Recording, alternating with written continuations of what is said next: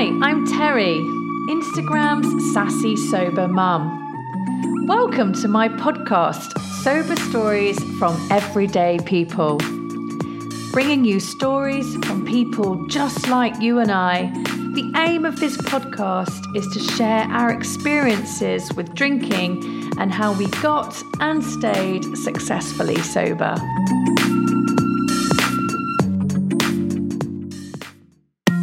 Have you got to the point where you're really ready to stop drinking? Can you admit, hand on your heart, that you cannot moderate and there is no point forcing yourself around and around the Ferris wheel? Do you want to get sober but don't know where to start? Or do you wish that you could get some positive results this time? In my private membership group, Thrive, you will find the recipe to get and stay successfully sober. Thrive offers wonderful support, guidance on how to start, how to get past specific challenges, and it also includes weekly Zoom meetings. There are many people that have joined Thrive on day one, and now they're celebrating milestones they've never achieved before. Visit www.sassysobermum.com/thrive for more info or to sign up.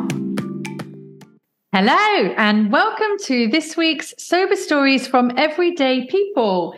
Today, I'm joined by Steve, who lives just near Toronto, and he's actually turning 1 year sober the week that this episode goes out. So I'm so delighted that we got together, Steve, today. We have moved this due to different reasons. And yeah, it's a lot earlier your end, your side. It's 7 a.m. for you. So I appreciate you getting up early to come on this show and to share your story with us. Yeah, my pleasure. So in order to tell my life with alcohol, I have to first talk about my dad. And the reason for that is before I quit drinking, my life was heading in a very similar direction to his. So as a kid growing up, like you said, just outside of Toronto in Ontario, Canada, I'd see my dad drink beer every single night. He'd come home from work after a long day where he drove a truck and delivered beer to stores and bars for most of his adult working life. And then shortly after getting home from work, he'd get straight to making dinner for the family, all the while a cold bottle of beer never far from reach. So I'm guessing that each evening he would drink 3 or 4 bottles of beer. But honestly, it's hard to recall with any certainty because I didn't see his drinking as bad at the time, and it never crossed my mind to even notice it. So seeing my dad drinking beer every night was just my normal, and I had no idea that wasn't every other kid's normal. So to my dad's hunting buddies, he was counted on to be the grocery procurer and the chef for their week-long trips, and he was happy to making a feast for everybody. My friends even knew my dad in a similar way. Anyone that slept over on any given weekend would be treated to a large breakfast of bacon, eggs, and pancakes. And with family and friends, he'd be the first to offer help anyone move, lend a hand for renovation, or assist them in any way he could.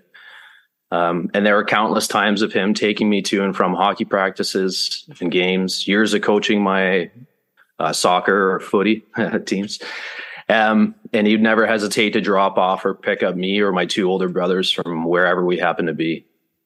And there's many weekend mornings that him and I would just play cards at the kitchen table.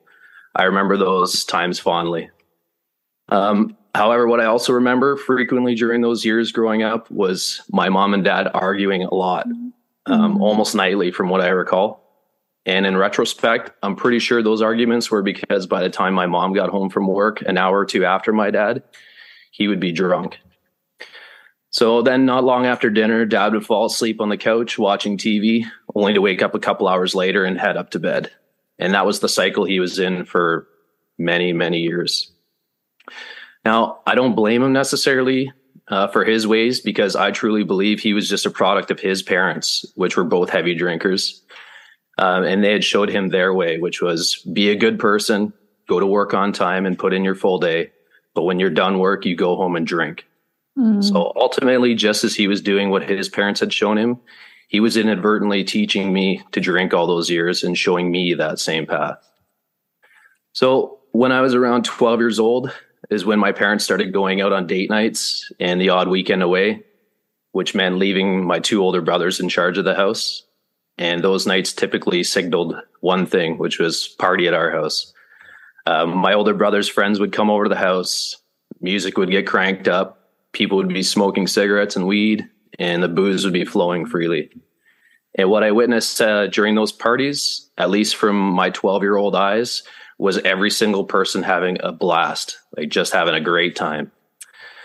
And nothing ever got too out of hand from what I remember. And if I ever drank anything at those parties, it was stealing the odd sip of beer to make someone laugh or something like that. Mm-hmm. But the first time I did get drunk, I was 13 years old. I'd gone over to a friend's house during school lunch break, and for some reason, we decided to each drink a couple of those mini bottles of vodka, you know, the little airplane size ones. Well, as you can imagine, being 13, we both got super drunk, and then we puked our guts out just a short time later. Thankfully, since our bodies were just saving us and rejecting the poison that we had ingested. And so that first experience, getting drunk, didn't trigger a tailspin of a kid wanting to get drunk all the time. Not at all. I just continued to be an average kid, hanging out with friends, playing sports, and playing video games in my spare time. Then later on in high school, parties on weekends started involving alcohol, which seemed perfectly normal since that's what I'd seen my older brothers had done. Me and my friends would wait outside of the liquor store until we saw the right-looking person, approach them with our money, and ask them to buy us beer. Most of the time, the answer was a stern no or F off, kid. But we were persistent, and eventually we'd find someone willing to do it. After we got our beers, we'd stuff them in a backpack, and then we'd head to a house party, or more often a forest to stand around drinking in. And on those nights, if someone happened to puke from drinking too much, that was pretty much just expected and would be cheered on by everybody else. After high school, I moved 5 hours away from home to attend college. I stayed in the student residence where there was plenty of binge drinking on party nights, which were typically Friday and Saturday, but sometimes adding in the odd Wednesday or Thursday if something was going on. The biggest difference I found with college parties over the high school ones was they went later and more booze was consumed, usually with the help of drinking games before heading out to a bar to drink even more. Then the next day was spent laying around feeling like a complete bag of crap and chatting with roommates about all the stupid stuff we each had done while we were wasted, and essentially pinning imaginary badges of honor for the dumbest of things or who felt the worst. All in all, pretty twisted sense of accomplishment when I think back on it now. But honestly, with all those past experiences drinking, I would only ever remember the good side of them, like laughing with friends and having great conversations, and not the darker side, like not even remembering the details of those great conversations, getting sick, or contemplating damage that I could possibly be doing to my body. Now, getting back to my dad for just a minute, I didn't even know or realize that his drinking was any kind of problem my entire life until while I was away at college, I got word that he checked into rehab. So apparently his drinking had increased the year that I was away, and I heard a few stories about how bad it got, which peaked with him falling down the stairs one drunken night. And I don't know this for sure, but rehab may have even been an ultimatum to save my mom and dad's marriage. So while in rehab, my dad joined AA, and when he returned home, he continued to attend meetings regularly, and he even sponsored several people over the years. He's now over 20 years since touching a drink, and while that is great, and I'm super proud of him, there is a point that still bothers me to this day about AA, and that is that AA told my dad that he was the one with the problem. My dad, this man that I grew up learning from and looking up to my entire life, to that point, he was powerless and he was flawed. AA had indoctrinated my dad to the mindset of, I am weak to the powers of alcohol. I am different from other people, and I'm one of the ones that got addicted to alcohol. And I have failed because I got addicted to alcohol. And with those thoughts in his head, he didn't think twice to safeguard his children or anyone else from the dangers of alcohol, or to teach us that alcohol is a dangerous, addictive drug that ought to be respected. So instead, whenever we visited the house, even right after him being in rehab, the first offer was of a drink. And though it was never verbalized, the message was loud and it was clear. Alcohol isn't a problem. It's just dad that has a problem. And I now see how that only helped me to allow carrying on consuming alcohol for years without any regard to the possible dangers. So I did graduate from that 1-year college program. However, I decided it wasn't a career I wanted to pursue any further. I was 19 at the time and needed to pay off my school debts. So I moved back in with my parents and I got a job. I ended up finding work in a factory that I essentially hated and just lived for the weekends. I settled into the pattern of work all week and then get together with friends on the weekends and drink. That less than glorious pattern continued for a little over a year until one night after work, I was cruising the internet and had a message pop up from somebody. That message was someone asking if I was the same Steve that was in Mr. Huffle's grade 8 class. Well, I was. And that someone asking was a woman that was in that same grade 8 class years earlier and would eventually become my wife. Oh. Yeah. So her and I chatted online for a little while longer that night. And then she invited me to come visit her at university. She was attending only 20 minutes away. We planned a night together and I met up with her at a pub, of course. And we took in an open mic night, chatted about what each other had been up to for the past 5 years, had a bunch of laughs, and really just had a great time. Needless to say, that great time's continued now for the last 23 years. And throughout those 23 years, we achieved a lot together. While she worked on her undergraduate degree, I continued to work in factories while being miserable with my work. But that would soon change because she convinced me to go back to school and get into a career that I actually enjoyed. And so the summer after she completed her undergraduate degree and before I went back to college and took construction engineering, we got married surrounded by our friends and family. This second time around in college, though, I really focused on my education instead of partying. And it paid off with me graduating at the top of the program and winning multiple awards along the way. Now, I don't say that to brag or gloat, or I don't know what you'd call it in England, but I'm only saying that to highlight the fact that when I was previously in college and partying, I passed my classes with grades that were just okay. But when I focused on school instead of booze, I was able to achieve so much more. So after graduating, I was offered jobs from 3 different employers, an architect, an engineer, and a contractor. I chose the position with a contractor, and since then I've enjoyed a career that I love, and I've even become one of the owners of the company. My wife and I bought, fixed up, and sold a couple houses over the years until we got into a beautiful home. We had 2 amazing boys along the way, and we were living the textbook perfect life. It was literally a life that I had never dreamed even possible when I was younger. But for the majority of those 20-something years, I was what most people consider that quote-unquote regular drinker, which I have to admit now is a term that I hate. But anyways, what I'm talking about is the person meeting up with friends at a pub for a pint or two, going out for dinner and drinking wine, having people over at the house for a few drinks and watching sports. And then occasionally, like a couple times a year, getting together with my old high school buddies and getting proper pissed. But all in all, fairly tame by most standards, and only the odd time here and there having too many and causing the next day to be a complete write-off due to a hangover. And though I never drank in the morning or was hiding bottles of booze around the house, the amount that I was drinking seemed to be increasing almost without me noticing as all those years rolled on, which I now see as the obvious outcome when someone consumes an addictive drug. It's truly a slippery slope. No, I didn't always come home from work and have 2 or 3 drinks. In fact, for a long time, I didn't drink through the week at all, and I would only have a few on weekends with other people socially. But then I started having one here and there during the week. Then at some point, it became one most every night. Then it was one every night. Then it was 2 every night. Eventually, I got to the point where I would drink every single day. And though I was never chugging drinks, they certainly weren't being drank just for the taste. And I would rarely, if ever, be visibly drunk. But I was 100% drinking for effect. And after every drink, I wanted another one. The only reason I wouldn't have another one was because I'd use willpower to abstain and stop drinking. But quite honestly, what had now happened well into my own parenthood, with my own impressionable kids watching and learning from me, is I had fallen into the exact same trap that my dad had taught me of you go to work hard, then you come home and start drinking. Meanwhile, living in a partial haze, being short with my kids and wife, and being argumentative.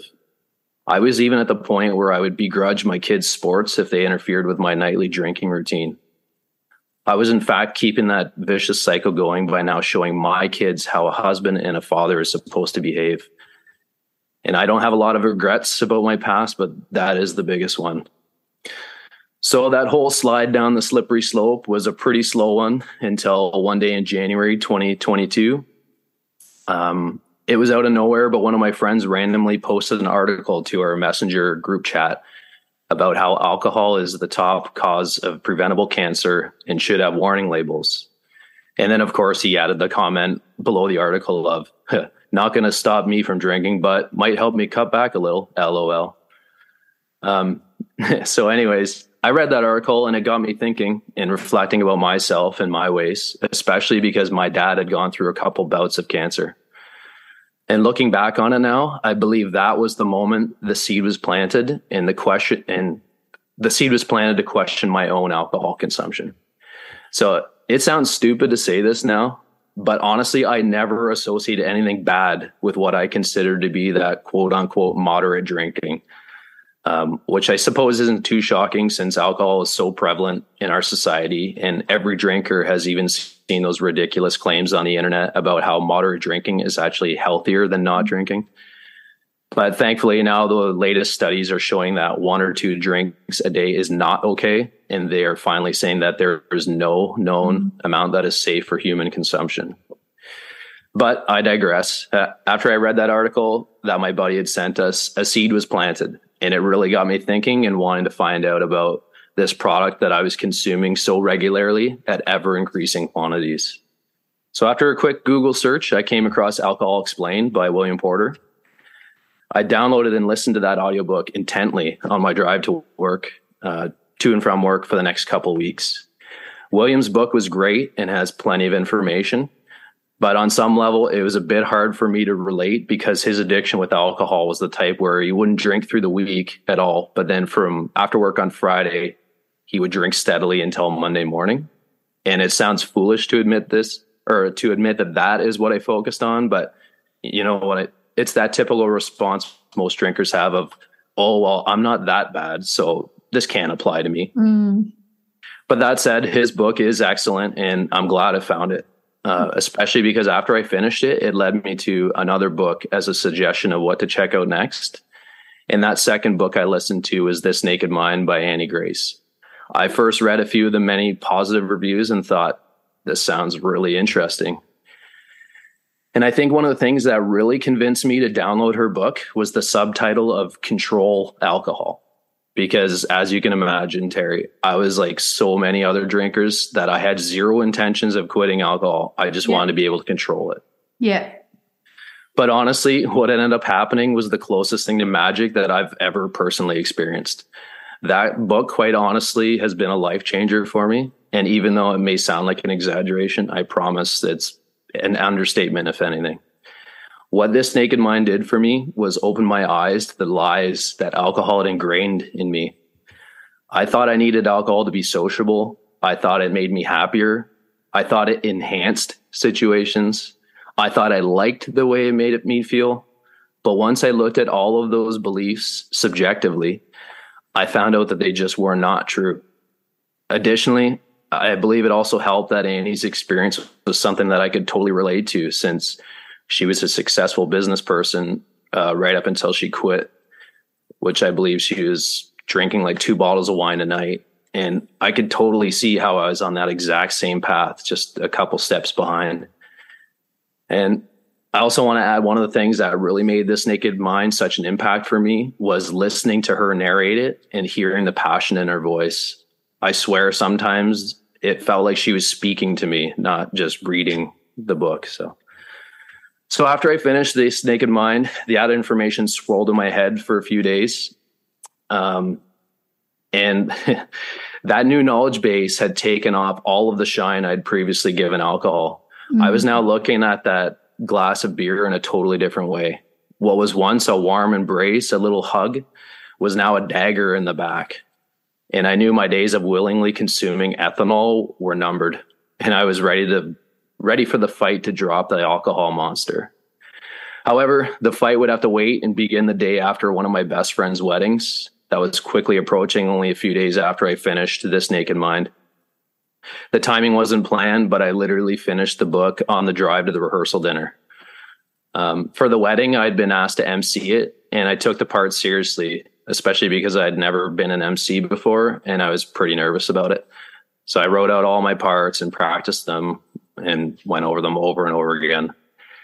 The big day came, and after the ceremony, everybody headed to the reception where the booze started flowing, but not into me. Even though several people asked where my beer was or if I needed a beer, I proudly responded, "Nope, not drinking until I do my duty and I knock this thing out of the park.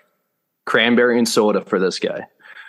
Which, of course, was met with responses like, "Oh, yeah, that makes sense. Good call." Well, I can proudly say that it was a success. Because everyone came up to me afterwards and told me I did a great job. And it was a huge sense of accomplishment and one I'm really proud of.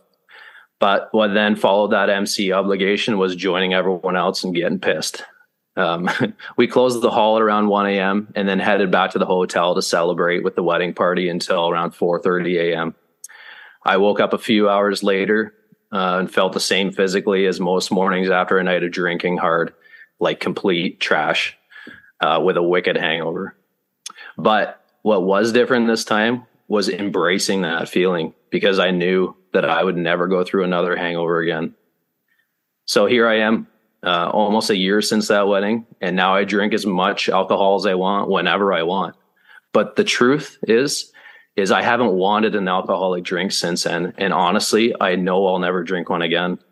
I now see alcohol as something like a magic trick that I was shown how it was done, and I can't go back to the way it was shown before it. There's no illusion or mystery anymore. There's no longer any desire to crave something that I provides no benefits to me. And that's really how my life as a drinker ended.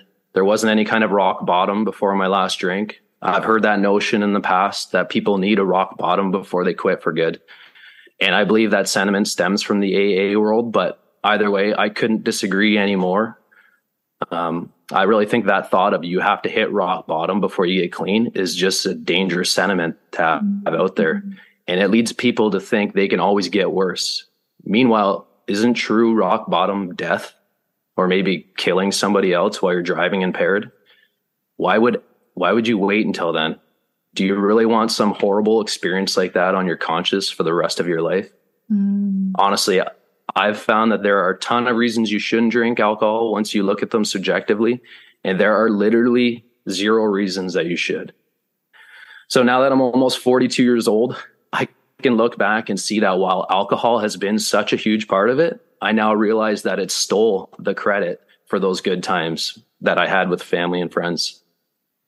It seems that every occasion and every event, whether they were happy or sad, alcohol seemed to be involved in all of them. But I now see that alcohol took so much more than it gave, and it was slowly changing me into living in a fog, getting to the point where I would organize my life around drinking, and it had become my true priority in life. That makes me sick to admit, but it's true. And I was just looking forward to drinking all the time. It was taking me away from living in the present and truly enjoying life for all the amazing things it has to offer. When the truth is, it's spending time with all the awesome people we're closest to that makes things so good. I no longer see alcohol as a key to a good time, but rather for what it really is, a dangerous, addictive drug that just leaves a trail of regret, shame, and guilt.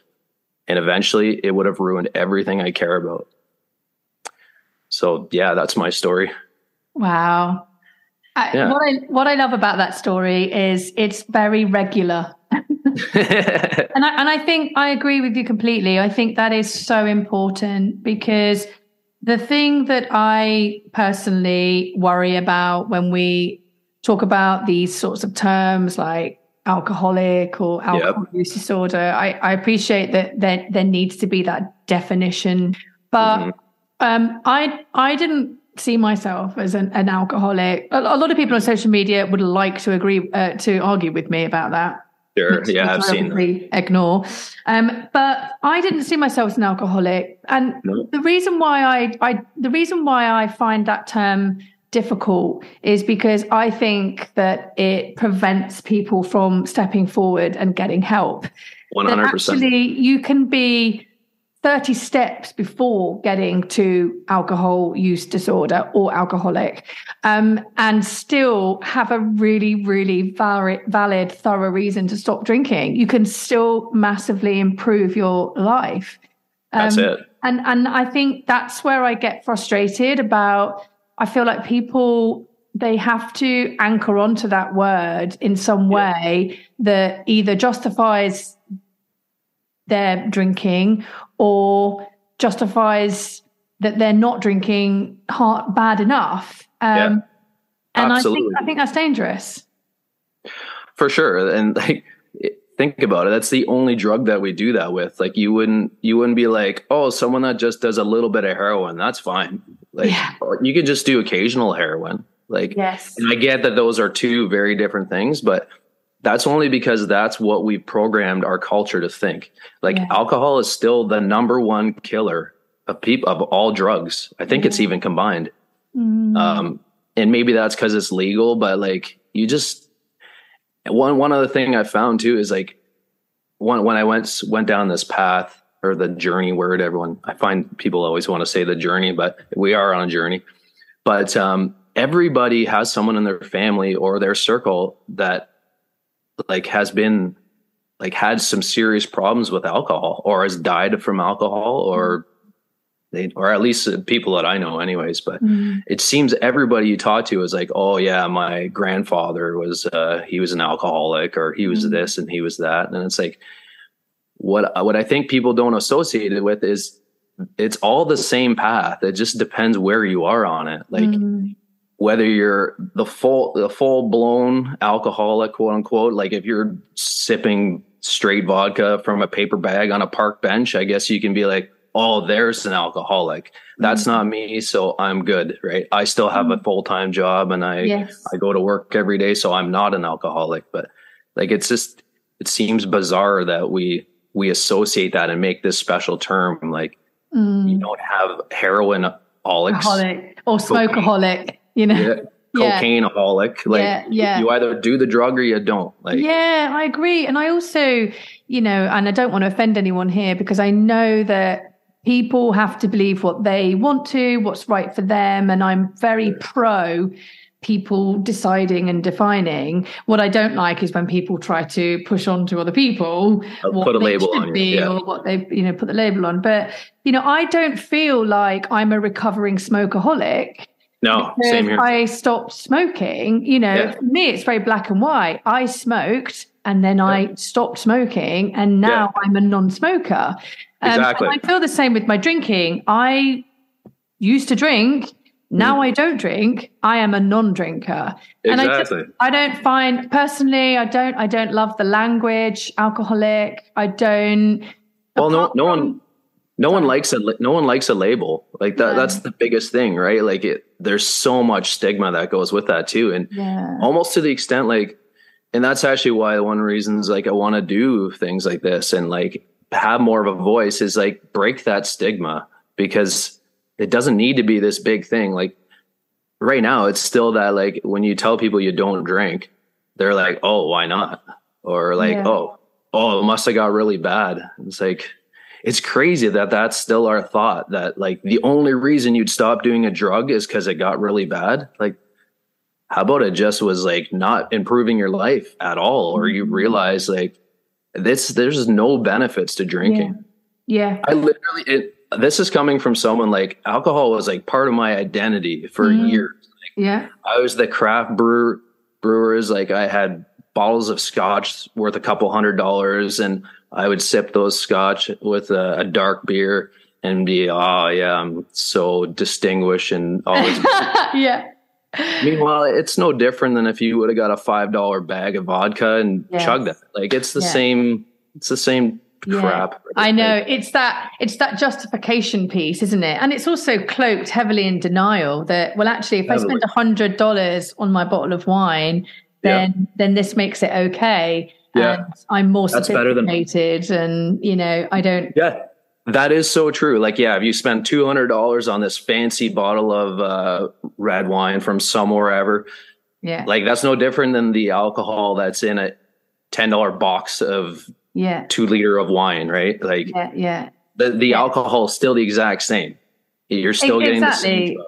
It's still essentially, the same as the fuel that you put in your car, 100%. Whenever I think about that, I always think about when people try to talk to me or to justify how much they love drinking, because, believe it or not, I've got this podcast, but I'm not preachy in my everyday life, or I'm not trying to encourage all of my, drinking friends and family to stop drinking.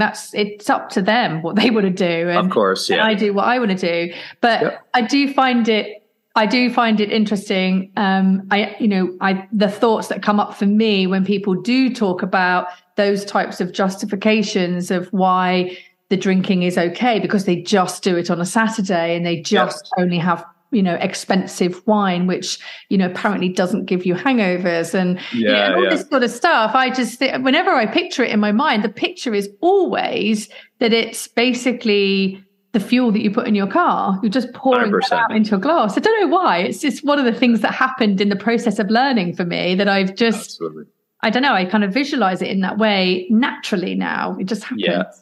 Yeah. And I think that was one of the things that I think that Annie Grace talked about, like how it's ethanol, like alcohol and ethanol. It's like tomato, the exact same thing. And it's like, that's the thing, is like just reframing how you think of something makes a huge difference. You're like, and like I'll go and pump gas in my truck or whatever, and you look at the pumps and it says the percentage of ethanol that's in the fuel. Like, it's literally the same thing.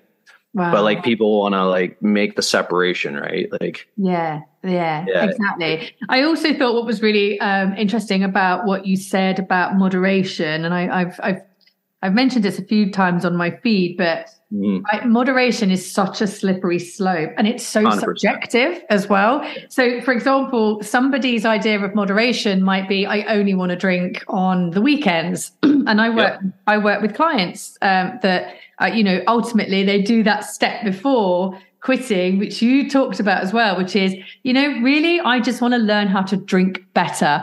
But so they want to drink at weekends. That's their version of moderation. For me, my version of moderation became, I just want to stick to one bottle of wine 5 nights a week. Exactly. And it's just like, that is so it's crazy that actually a whole bottle of wine is moderation. That's not moderation. That is binge drinking. That's how I had got, because I could easily do 2 bottles like Annie Grace. I could do 2 bottles. I probably wanted to do 2 bottles. But unfortunately, if I did 2 bottles, in my mind, I wasn't moderating. Yeah. You were being good. You were being good by only having 1 bottle. You're like, which is nuts, right? That's just nuts. It so is, like you said, like when you step back from it afterwards and you're like, oh my God, I can't believe the crap that I was telling myself to justify what I was doing. Like, there'd be the odd time where I would like have a shot of vodka instead, because I'm like, a shot of vodka will be cheaper than a 1 pint of craft beer, because like, I don't know what a 26 or whatever, but like you get a bunch of shots in a bottle of vodka. I'm like, so if I have one shot of vodka, then like, that saves me $3 on a pint of beer. So I'm doing cost savings. Like now when I think about that, I'm like, that's ridiculous. That is ridiculous. Yeah, it is, because that really highlights as well that you are chasing the buzz and you're not enjoying 100%. The drink for the drink's sake, like it's simply just trying to get drunk. That's a funny thing that I was going to wait till it came up, and it just did. So it's good. But like, it'd be interesting to ask people, and I never would, because like you said, I don't want to be preachy or anything like that, or try to convert anybody. The way I convert people is like they're like saying like, my life is so much better without alcohol that I don't see why you ever would. But like, what I'd love to be able to ask them is, if you're not drinking for the buzz, then why wouldn't you just drink alcohol-free beer? or alcohol free wine, like all the alcohol free drinks that are out there, like they're like the beers especially have come so far. Like I remember 20 years ago when my dad, when he quit and he was drinking like O'Doul's and stuff like that, like those tasted horrible. They taste like wet cardboard or something. But like now, like you can get proper IPAs and stouts, gins. and you can get nice gins. And those sorts of spirits, they've really come on. So 12 to 18 months. So if someone's not drinking for the buzz, which majority of people would tell you that I'm not drinking to get a buzz, then just drink alcohol free stuff. And then they'd be like, wow, what's the point? Be like, okay, so admit that you're drinking for the buzz. Like, like not that I'm not being judgmental or anything like that, but just be honest to yourself of like why you're actually doing that. Like, because I think most people get into like, oh, it's a habit. It's like I drink a coffee in the morning, I drink beer or wine at night. That's just what becomes their thing, right? So like once you look at it and you're like, oh, maybe I am actually drinking it because of the drug that's in there, which makes sense when you look at it, right? So the other way of looking at that is when you say, you know, why you're drinking, and people just say, oh, I like the same thing, like I love the taste. But how can you love the taste really of something that's essentially so bad that you have to add so much flavoring, artificial flavoring and sugar to make it palatable? So it's just like, what if you break that down and really think about what is the taste that you're, you know, it's not the truth. It is like you say, it's the buzz, isn't it? And what people don't understand too is the reason they like that taste is because their brain has made the association that taste equals the euphoric buzz that they get from the alcohol. So you like that taste because you get the drug. Like you wouldn't otherwise. Like when you're, if you give a 10-year-old or something like that straight vodka, they would like put it in their mouth and spit it out because they think it's poison, right? Yeah. I was going to say, 10-year-old, even to be fair, even a teenager, because I remember when I used to make my drinks mix from my mum's cabinet, that I would be pouring so much orange juice and cola into, you know, mix up the whiskey and the vodka and things because it would taste vile. Yeah, it would be so bad. But then, of course, the way that when I was drinking, I was a teenager in the 90s. And so the drinks industry is so clever in that they made then Smirnoff Ice and WKD and...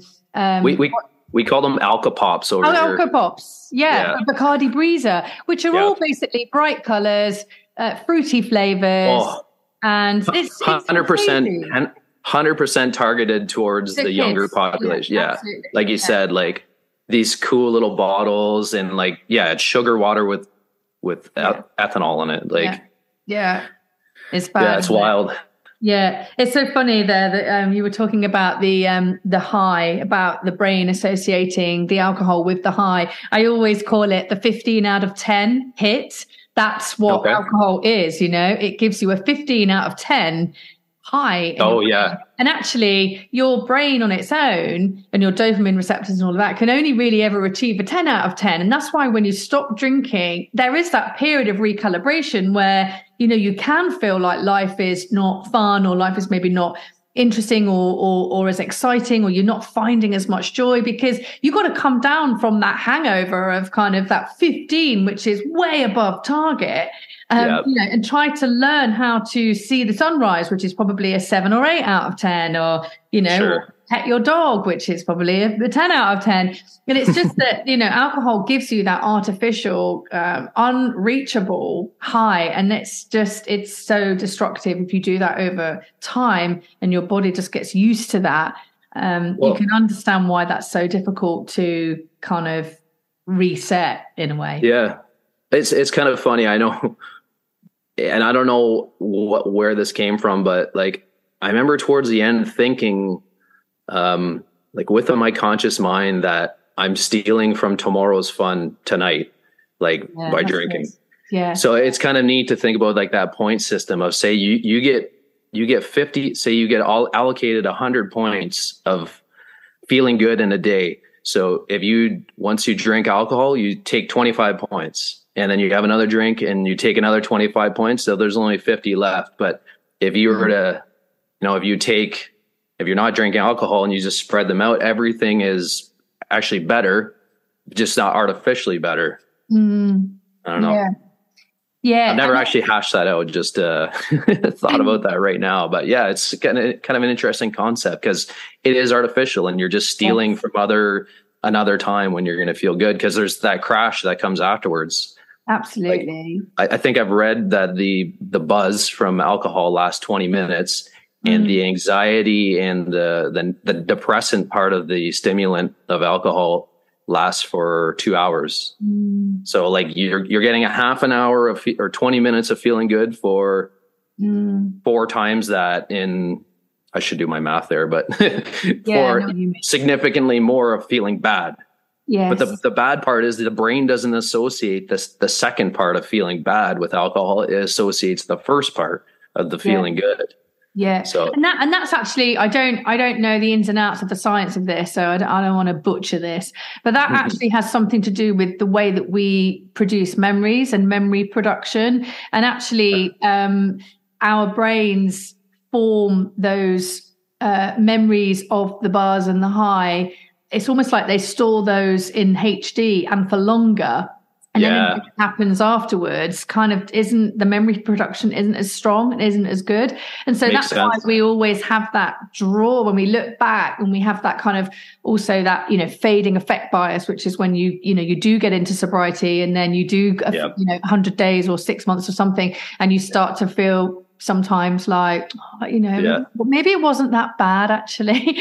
And that's actually, a lot of that is down to the quality of memory production. And so it's like everything is working against you a lot of the time. And I made a little note here actually when you were talking about, and it's interesting that we've just come back to that, so it's very relevant for me to mention this now. But when we think about the good things, really there's only the perceived good things, okay? There's only a couple, it's like those funny moments and that kind of stupidity.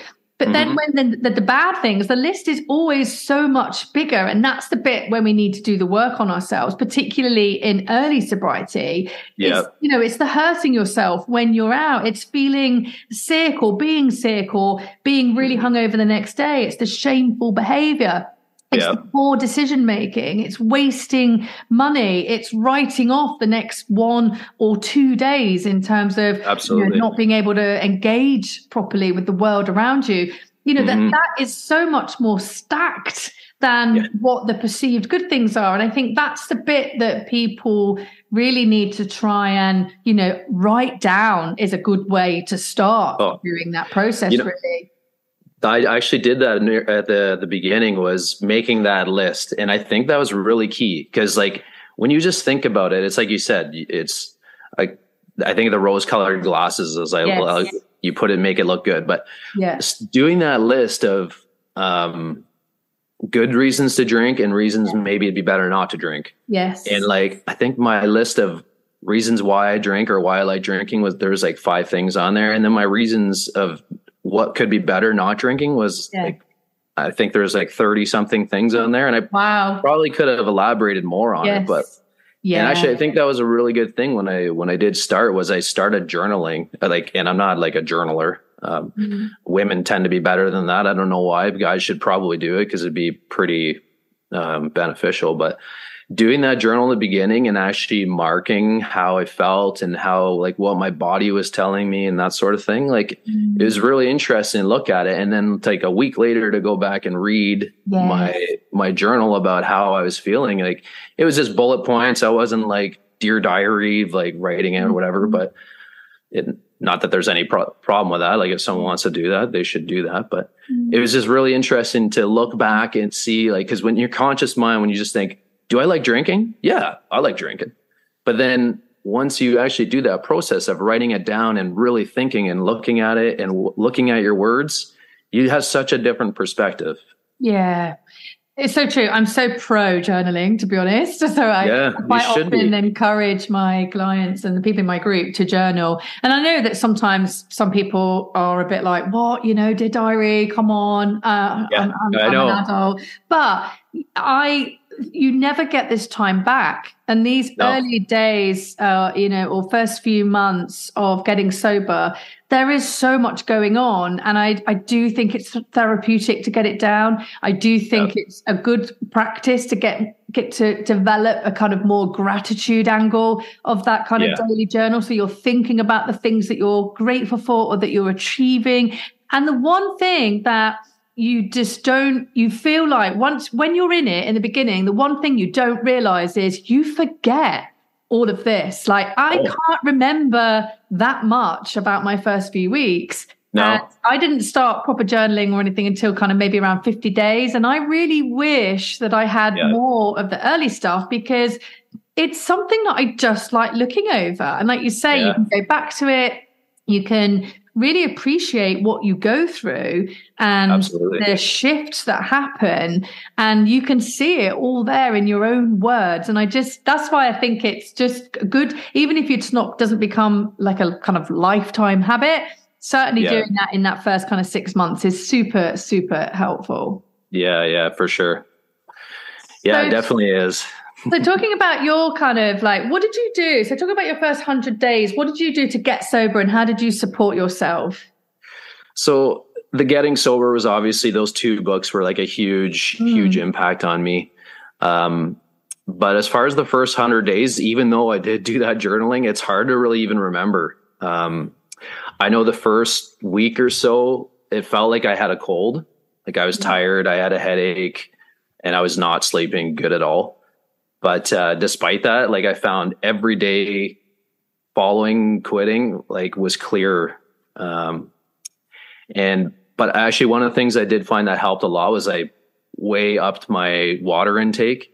And then I started drinking an electrolyte replacer, because I read somewhere that drinking alcohol depletes your electrolytes and all of the salts and stuff like that in your body. So actually once I started drinking that, like, I don't know if you guys have BioSteel in the UK, but it's similar, like Gatorade, something like that. Yeah. BioSteel is similar to Gatorade, but it doesn't have sugar. So, But anyways, like after I started drinking 1 or 2 of those, like my headaches literally went away.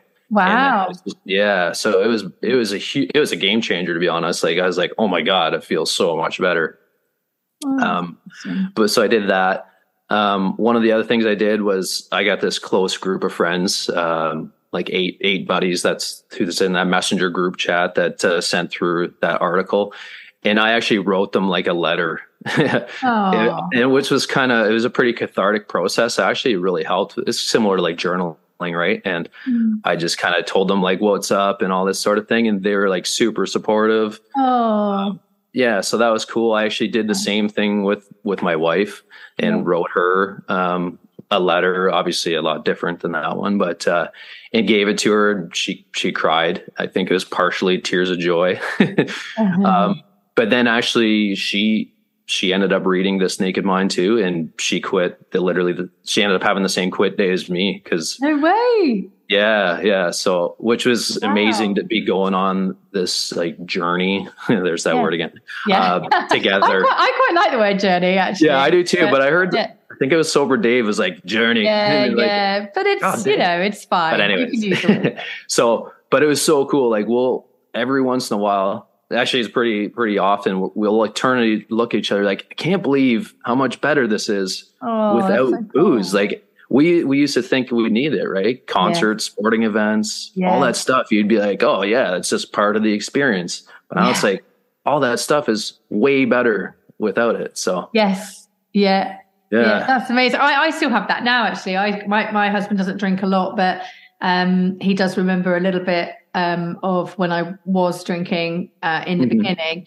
And I still now, kind of 4 years in almost, I will have something will happen, or I'll go to an event, or I don't know, just whatever it is, and I will say to him, "Oh God, I'm so glad I don't drink." You know, could you imagine if I was drinking? Because I would be like this and this and this, and this is what would happen, and da da da da. And I always think about it in that way, you know, which I just feel that doesn't bother me at all. I really like that, actually. Oh, I love that constant reframing. Drinking was such a big part of my life. And like you, at the time, I loved drinking, and I just never thought I would ever be able to stop, even though I was getting more and more aware of how destructive it was in my life.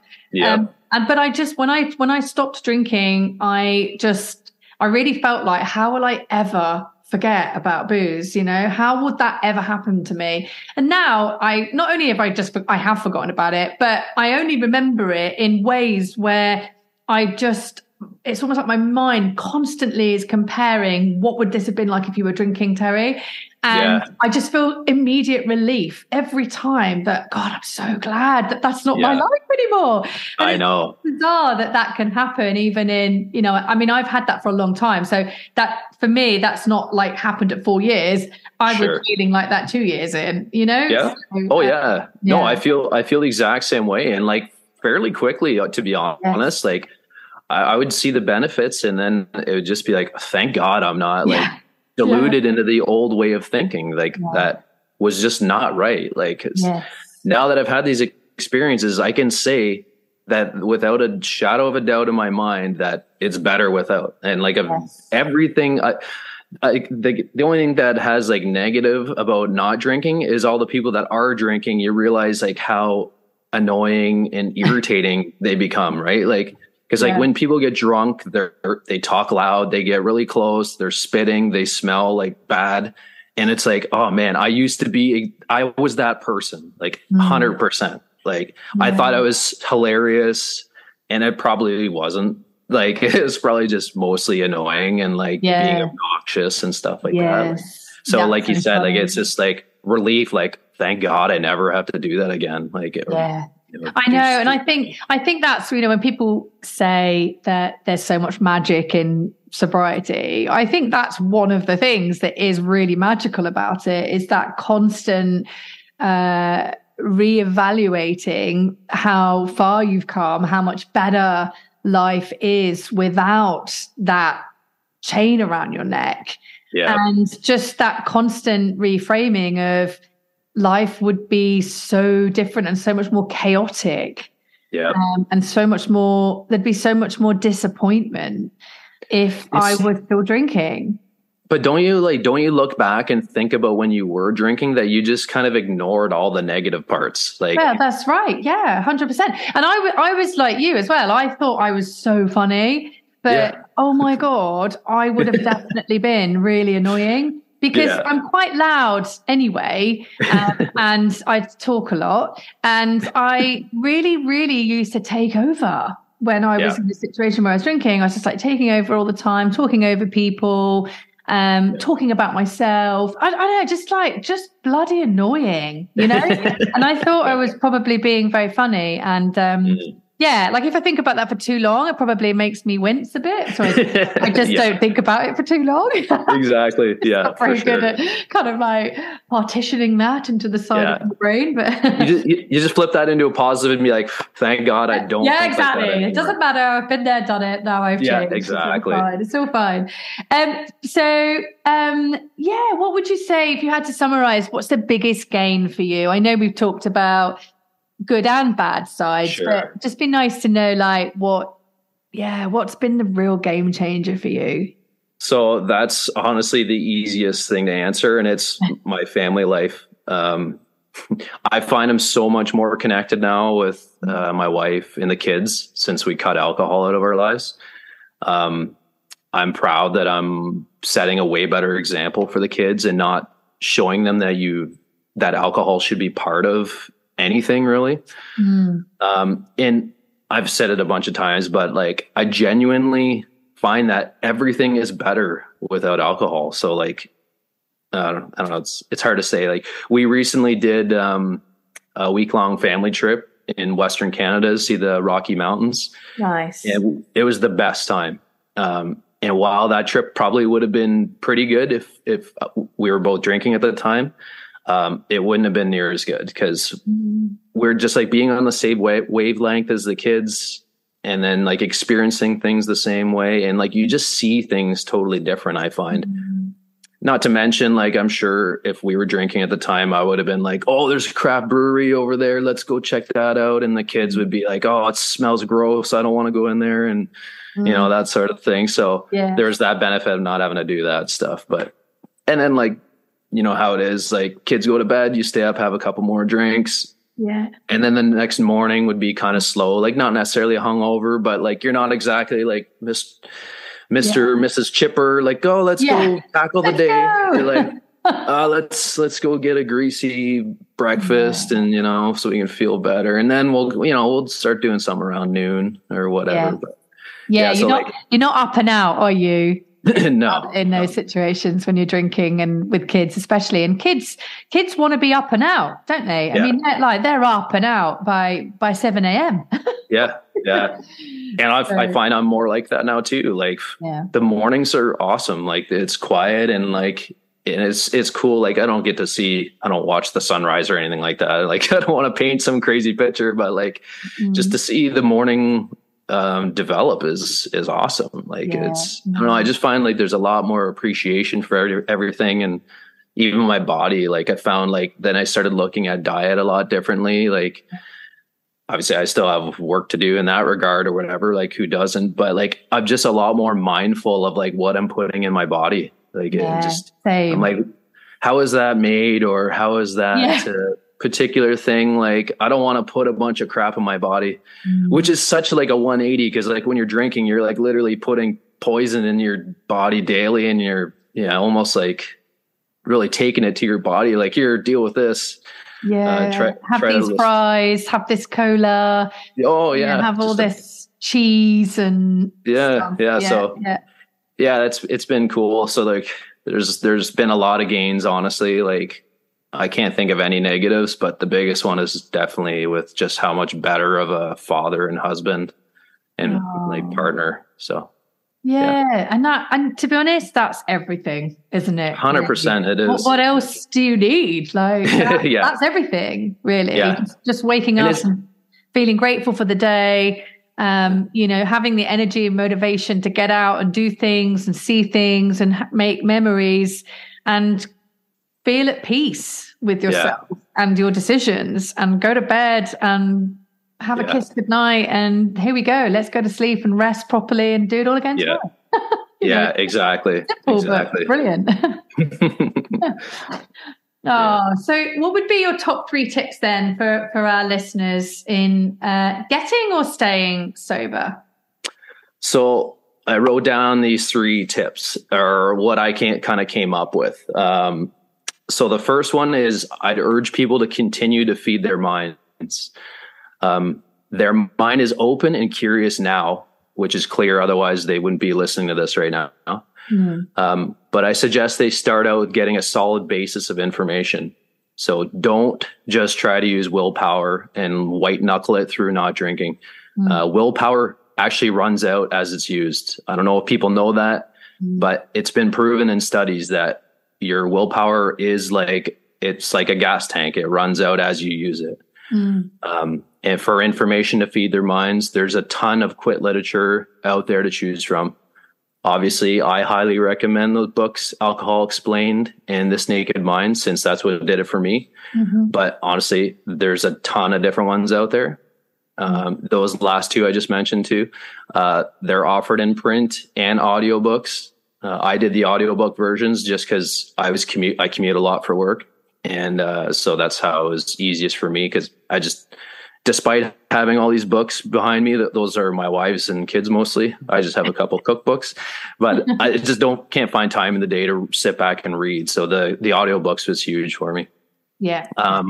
But even if someone's just starting out, both of those books are offered. The beginning of the books are offered for free on their website. So like I think that's the big thing is once people have that want or are curious about anything, feed it right away. Like it's so quick how like the alcohol starts telling you, you don't need that crap. Just, carry on. Or, I had a bad day. Alcohol would fix, or obviously people don't refer to as alcohol, but I'll just have a drink and feel better.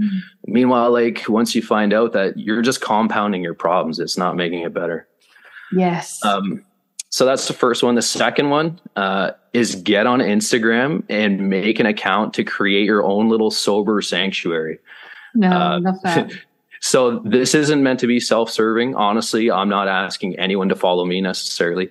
There are a bunch of great accounts out there, though, including yours, Terry, which is one of the reasons that I wanted to join you. That's one of my favorites. So, but the reason I suggest that people make their own little sober corner is because most people's regular Instagram accounts, Facebook feeds, or whatever socials they're on are full of pro-alcohol messages that hammer away on our subconscious minds.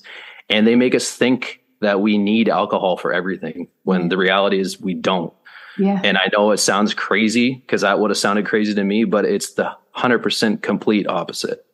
And it's kind of funny. Like once you become aware of just how pro-alcohol our society is, it's shocking. You notice it everywhere in social media. Yes. Movies. TV shows, everything. Like we were literally watching a kids movie this past weekend. And the lead character is a cat.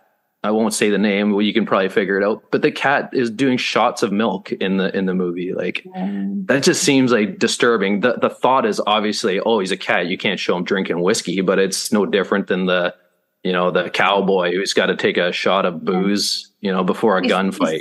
It's a subliminal messaging, isn't it? And it is actually when you kind of wake up, in inverted commas, to what is going on around you, which is part of the process. I'm seeing that happening all the time with the ladies in my group. You come in and it's like they have those initial, this is really hard. I'm really worrying about forever. I'm really worrying about all the events coming up. How am I going to do this somewhere? And they have all these kind of fears and anxieties, and then they do the work, they do the daily practice, and then a sort of shift starts to happen. And then they feel pissed off.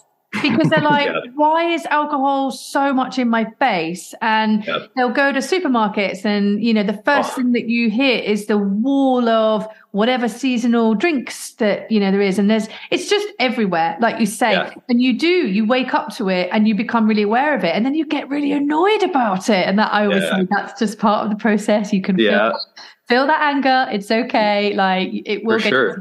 But it's all around us all the time. Yeah. And I think I love that one about the Instagram, because as you were saying it as well, I was thinking that, the sober Instagram also becomes a bit of a toolkit kind of tool for you. So when you're having those moments where you're feeling like you're having a wobble or you need to sort of reset your mind, you can you can dive into that sober Instagram and you can scroll for a couple of minutes and look at some of the content there, and it can totally just shift you.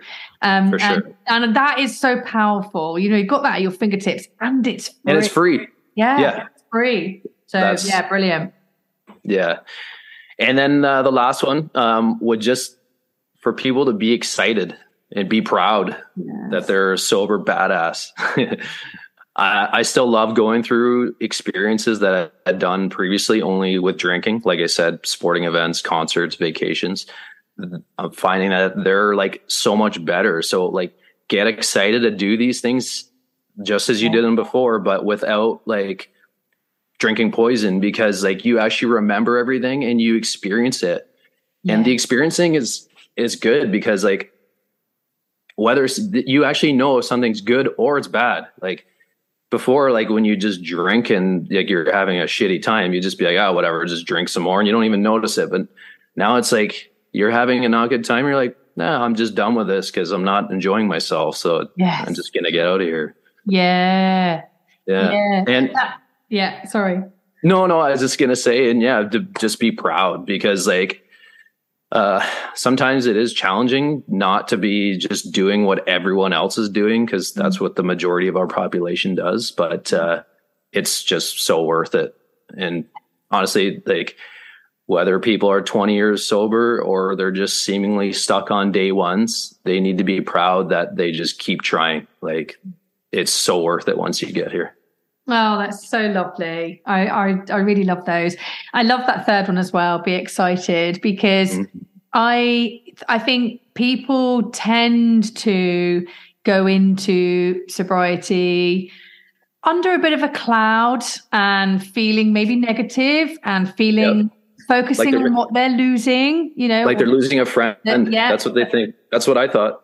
The perception that you're losing something, and people forget to reframe and think about the opportunity and about what you're going to gain. And I think that it's important to have a balanced view. It's not about denying yourself the feelings of feeling sad or grieving that you're never going to be that old version of yourself again. But it can't be the only thing you focus on. You've got to bring in that other side of the story, bring it into focus, that actually it is something to feel excited about. You are going to go on a journey. You're going to change your life for the better. People don't go into sobriety and say, I got a more shit life. Well, not people that I would say really attack it with proper intention and do all the things that we always talk about doing, which is the education, the community, the support, and the giving back, and all of that stuff. It is something to get excited about. This is an opportunity, and it's even like going into the weekend, you have an opportunity to grow and to challenge yourself and to do something differently and to do different things to what you normally do. Because when you drink, your life is so small. You don't do anything. You just drink and get over drinking. But when you don't drink, you have opportunities. You use your time better. You plan stuff. You can show up and do that stuff. So I think that's a really important point, and it's one that I know for myself personally, I'm always trying to encourage that flipping the narrative, okay, you're worrying about this, you think you're losing that, right, what are you gaining? Where is the opportunity here for you? Where do you put your focus on, right? You can focus on negative, or you can focus on positive. That's right. And even if you focus on both. Don't just focus on the bad stuff or what you think is the bad stuff. Steve, it's been so wonderful talking to you, and I feel like we've been really bouncing off each other, which has been really nice. Where can we find you if we want to follow your journey? So I don't post a ton of stuff, but I'm at the Sober Canuck on Instagram. You're gonna have to spell that for me. So I'll send it to you, but it's like the Sober, and then Canuck is CANUCK. It's just CANUCK. Yeah. So that's just like slang for Canadian. Right. Yeah. Sober Canuck. Okay. Yeah. Never heard that before. Really? Okay. I don't write show notes because I very simply just don't have time. I just like being very authentic there. Don't have time to write them. So I do need to make sure that people can find you based on this actual episode. So that's great. We can find you now at the Sober Canuck. There we go. Yeah, I actually did start a second business. Like, not that I have much time or anything like that, but I actually started a business selling alcohol-free drinks too. Mostly just sell in Canada, just because shipping is so crazy. So most of your listeners, it wouldn't apply to, but that's just www.afdrinks.ca. Oh, cool. Well, we will have some Canadian listeners. So go and check it out.